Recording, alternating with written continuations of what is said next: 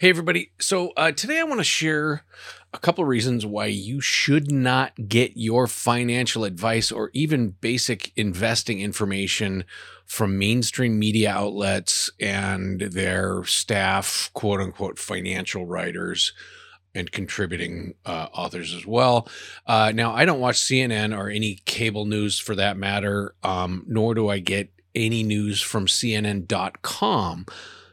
But a week or so ago, I got a news alert about an article that happened to be on CNN.com, and it was titled, "Sorry, Crypto Fans, Gold is the Real Hedge in Times of Uncertainty."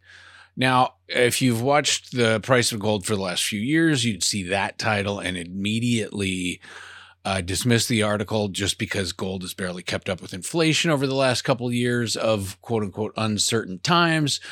But actually, it's funny. I saw this article, and at the same time, about the same time, the worst retirement planning podcast out there, which will go unnamed, did a full episode rattling on about how evil the mainstream media is and what evil people most journalists are. And the best thing.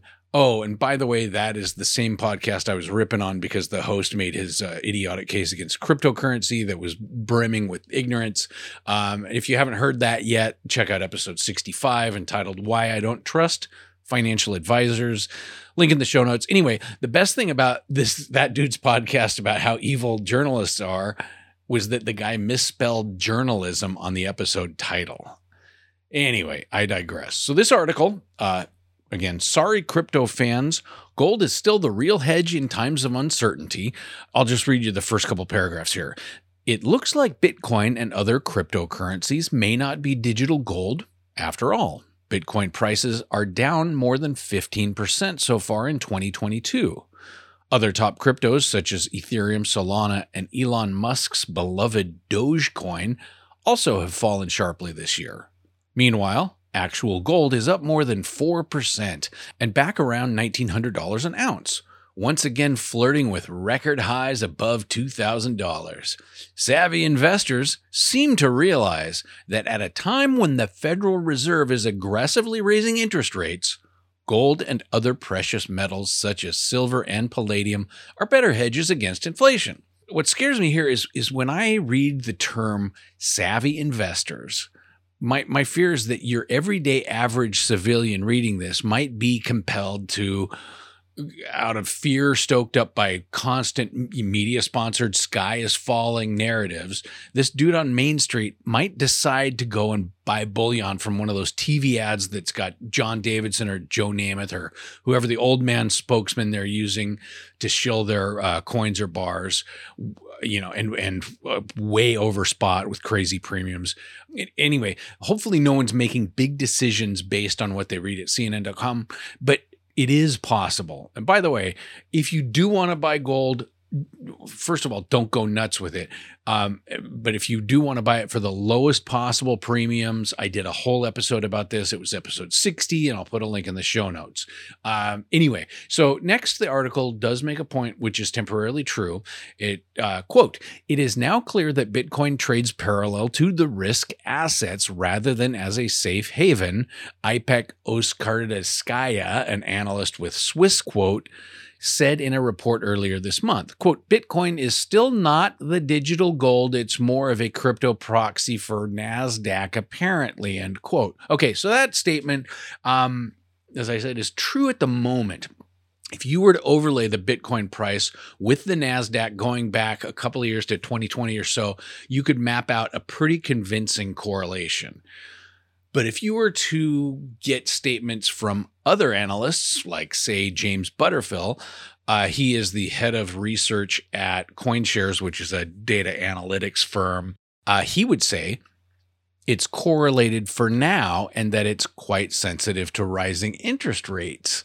And then he says, quote, "But what happens in a situation where you have a policy mistake, i.e. the Fed hikes too aggressively, for instance, or they don't hike aggressively enough, and there's an inflation problem, that would actually probably be much more supportive of Bitcoin and less supportive for equities." So the point being that Fed policy too aggressive or not aggressive enough might decouple those indices.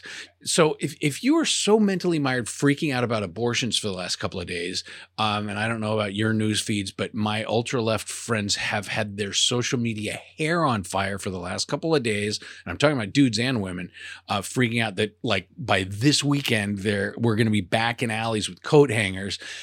Anyway, if that's been taking up your headspace and you hadn't heard yesterday, and I'm recording this on May 5th. On May 4th, the Fed raised the benchmark rate by 50 basis points.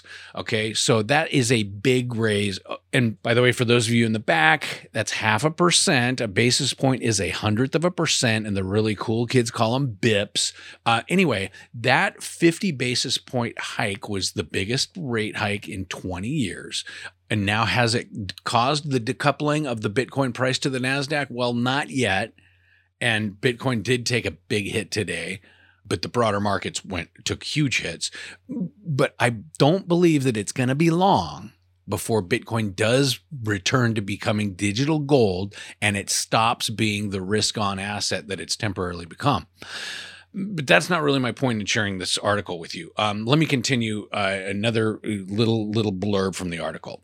Analysts at Wells Fargo Investment Institute also said in a report earlier this month that gold can be physically held, is universally recognized, and has 1/4 of the volatility when compared to Bitcoin stocks and other assets.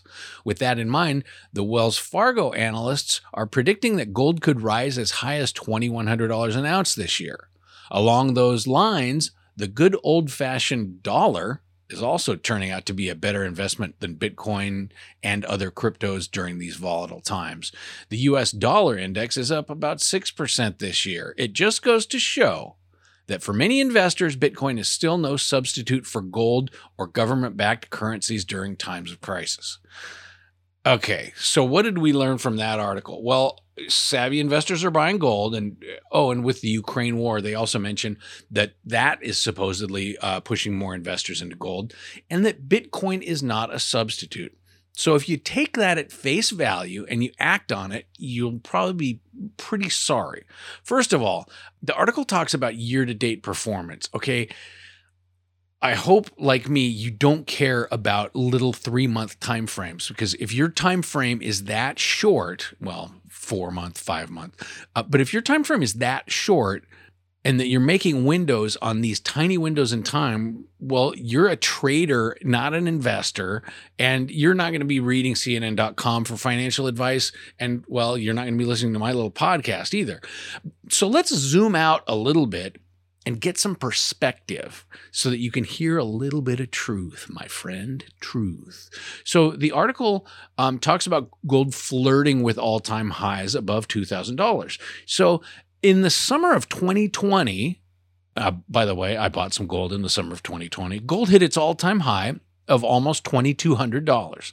That means that almost 2 years later, the price of inflation hedge gold is down about 15%. What is the price right now? What I figure that is, go to One Gold, and it is live spot price, ask of 1885. Okay. So again, it was at 2,200 in the summer of 2020. So yeah, down about 15%. So if in August of 2020, you would have put $100,000 into gold because you were nervous about uncertain times, maybe you would have read an article like this one, and in substitute, instead of talking about the Ukraine war, they'd probably be talking about the pandemic. You got to put your money into a safe haven. Well, right now you'd have about 85 grand worth if you would have put 100 grand in. Oh, and if you'd bought physical gold, you probably would have paid a couple percent as a premium. So you would have paid, say, $102,000 for that 100 grand worth of gold that's now worth 85 grand. But then if you wanted to sell that gold, nobody's going to pay full spot price for it. So if you did need the cash, you might, if you're really lucky, find someone to buy it at a 2% discount. So that'll get you about $83,300 for a grand total of about an 18% loss in just under 2 years. So that's another thing they don't tell you about in the press about gold. You don't just buy gold without incurring premium costs, and that is going to affect your returns. But if you didn't believe the mainstream press, and if when gold was peaking, you would have bought Bitcoin instead of gold, here's what might have happened. And by the way, I was not buying Bitcoin in the summer of 2020, and God, I wish I was. But let's say you would have decided to buy 100 grand worth of Bitcoin instead. So let's say you bought on Coinbase, and maybe the fee would have been about 2%. So you would have spent the same $102,000. Well, today, you would have over tripled your money. You'd have over $300,000 instead of losing 18% and sitting on 83 grand. But wait, Wells Fargo is saying gold might get back to $2,100. Well, great. You'll be close to breaking even. Anyway, I still like gold. I still have a pile of 10-ounce silver bars that I love and some silver Canadian maple leaf coins. And I'll always have my American Gold Buffalo coin in my pocket. But you get my point. And if you're nervous about volatility, a nice, slow, year-over-year loss might make you feel better than being whipsawed by Bitcoin's insane ups and downs. Oh, and the numbers that I'm throwing you at, these are nominal numbers. So if you took inflation into account with your gold purchase, you'd have lost closer to 30% in real terms. Anyway, my overall point is you're better off not reading financial information from mainstream sources. And that also goes for retirement planning information as well. Last week, I saw an article in the Washington Post, of all places, extolling the virtues of renting in retirement. So, so my wife and I are sitting around reading the Washington Post, and maybe we were talking earlier about whether or not we should sell our house. Then I come across this nice, well-written article in a major newspaper, and it gives me nuggets of wisdom like this. Without the long-term commitment of a mortgage keeping them in one spot, retirees can more easily explore new neighborhoods or cities they're interested in. They can also relocate without the stress of selling a home if they decide to move near family and friends or to an assisted living community later in life. That sounds great. I'm starting to come around to renting. The article goes on. Retirement is a time to unwind and prioritize what's important. Apartment living makes this easier by taking out the need for property maintenance, from lawn care and snow shoveling to household repairs. Renting not only removes the physical demands of these tasks, but also gives time back and money that can be better spent on traveling, family, leisure, and other joys of retirement. Again, this sounds so easy and awesome. Honey, if we don't own a house, we'll have more time and money. The article continues. Renting comes with the added benefit of a built-in community, offering opportunities to socialize. With the ability to make friends and explore new hobbies, retirees can stay connected and feel a strong sense of involvement and belonging. Retirement is an important chapter in life as transitions and new possibilities take center stage. The vast benefits of rental housing can help retirees make the most of this hard-earned time. I'm almost convinced. This is great. This sounds just idyllic. Renting also gives you annual increases in what you'll be spending through rent increases. Did you hear year over year rents are up, like on aggregate level nationwide, like 15% or more? Renting also gives you the noise of asshole neighbors upstairs noisily pacing at all hours of the night, or noisily fucking on the other side of your bedroom wall and dinging your car door because instead of your own driveway, you're in a parking lot with a bunch of lower middle class savages. Wait a minute, renting isn't actually the paradise this article makes it out to be. Well, spoiler, guess who wrote the Washington Post article on how great renting is for retirees? Yep, it's a dude named Robert Pinnegar, the president and CEO of the National Apartment Association.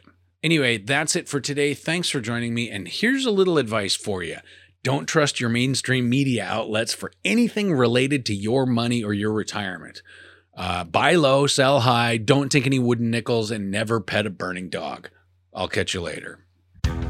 Nothing in this podcast is meant to be financial, legal, or tax advice. Though there's some kick-ass information here, it's for informational purposes only.